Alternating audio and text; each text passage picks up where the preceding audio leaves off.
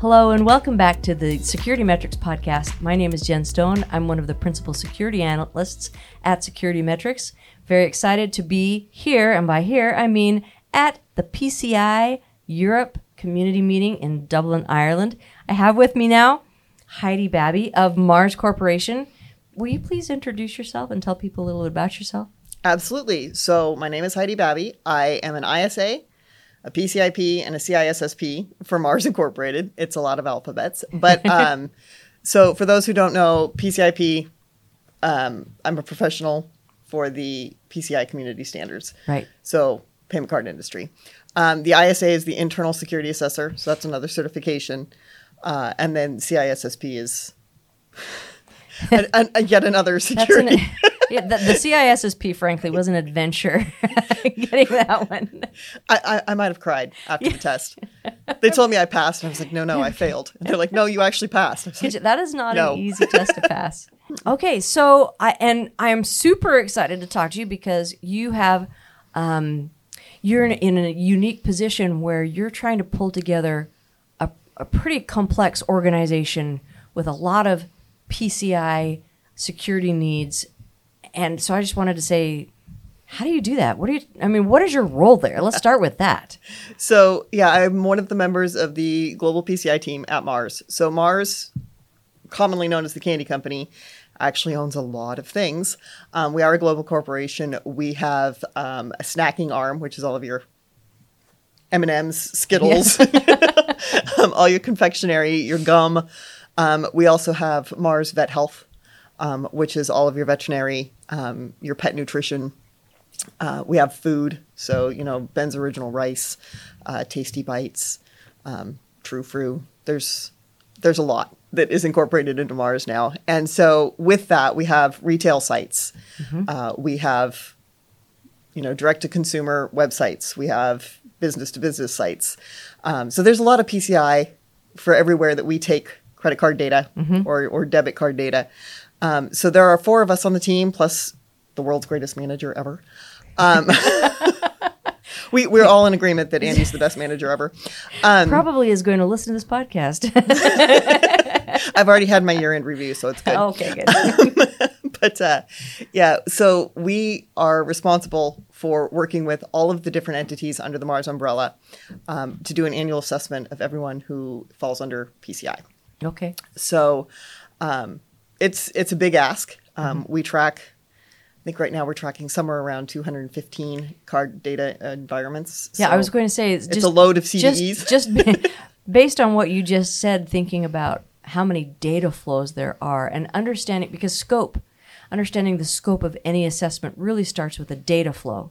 And right. You have, sounds like all of them. You have all the data flows. Yep, we track all.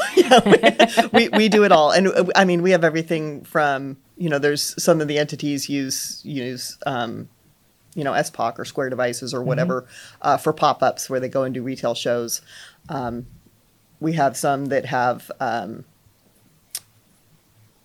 terminals that connect via cellular. Mm-hmm. We have some that have virtual terminals. There's a lot of different environments. So, and then we also work with the foundations. Mars has a lot of foundations, obviously. Oh, okay. For-profits can't own nonprofits, but we're controlling interest on the boards, and we support them. Okay. So we do a lot of that work as well. Those would be things like the Pedigree Foundation, Mars Better Together Fund. Okay. Things like that.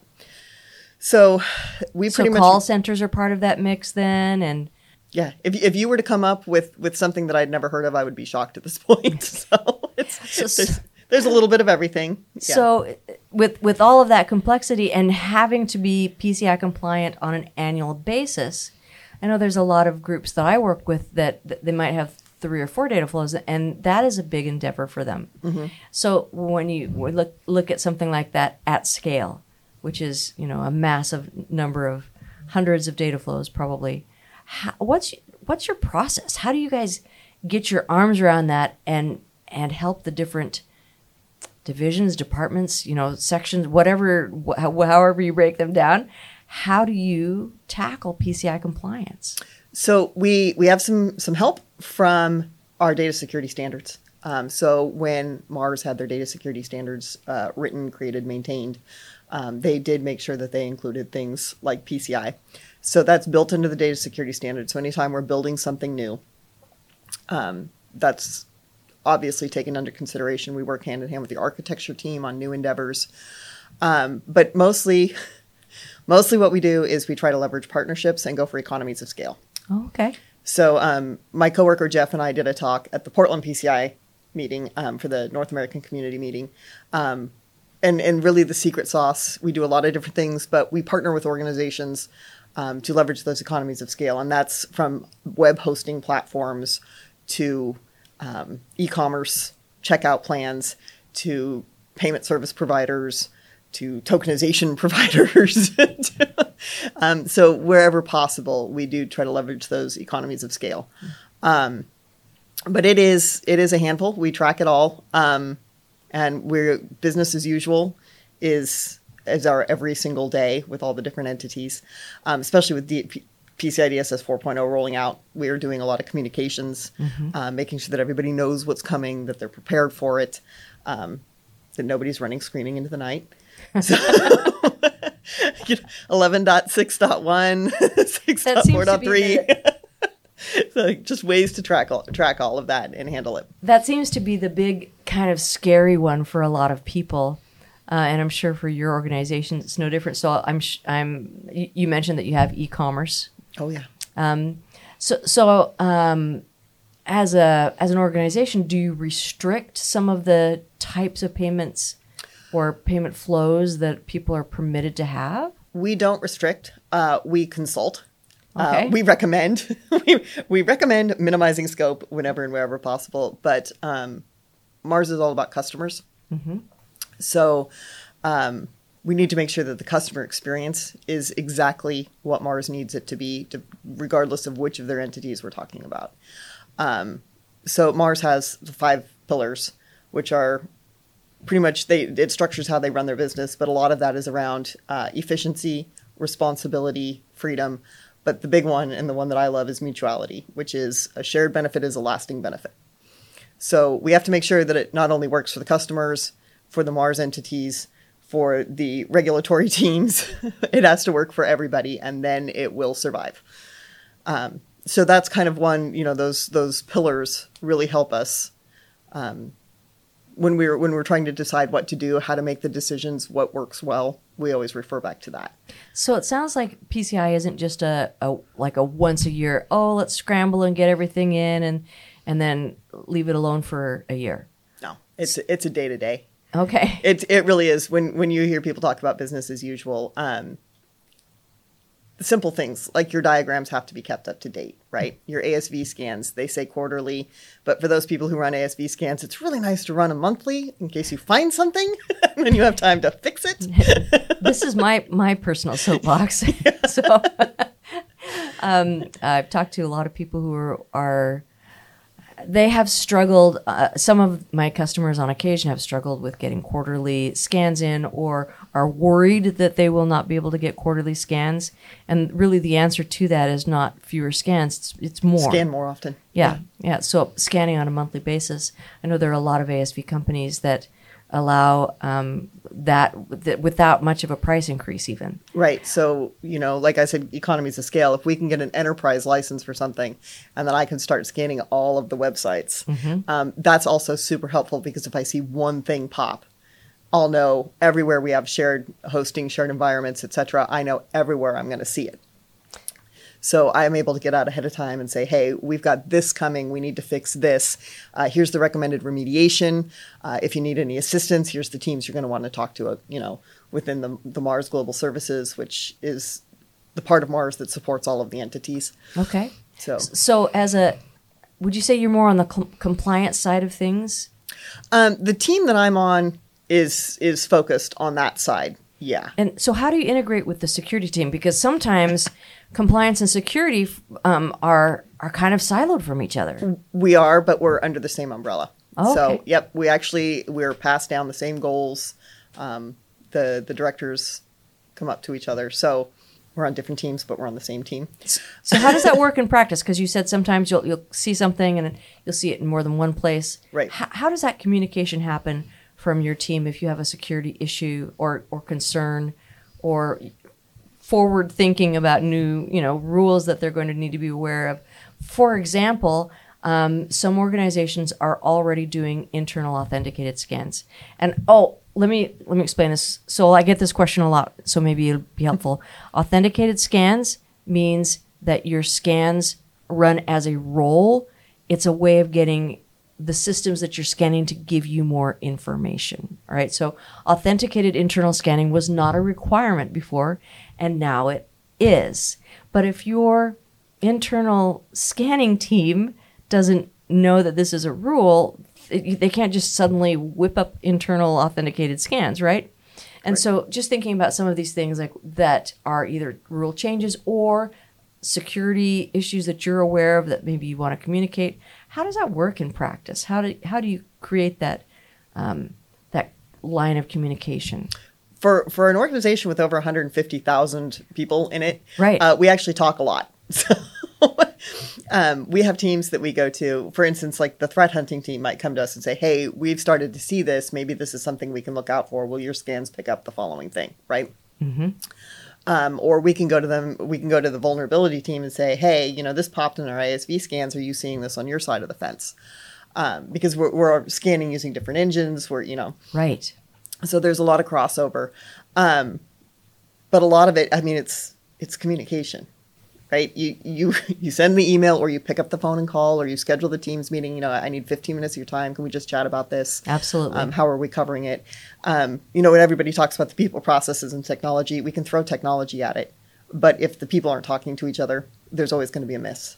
And I've seen that issue in companies of all sizes. Yeah. But if you have a small communication problem and you have a big company, then that communication issue can just spiral out of control. Absolutely. And so I know that a lot of groups are kind of look at that and say, how do we create that better? And I like what you said, you pick up the phone.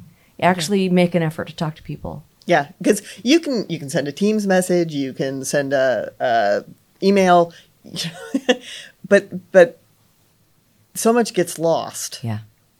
In overfull inboxes, mm-hmm. or the constant pinging of your phone or your messaging. People assume a tone. Mm-hmm. I got this email that feels threatening to me, and maybe the person on the other end was like, "Oh, I've been meaning to send this for like 5 days, and I needed to send it now." And then they send off the email, not thinking about how do I soften tone. Right. And so while we have great ways digitally to communicate, I think sometimes nothing beats face to face. Yeah. The key is, let's face it. I'm on an audit team, right?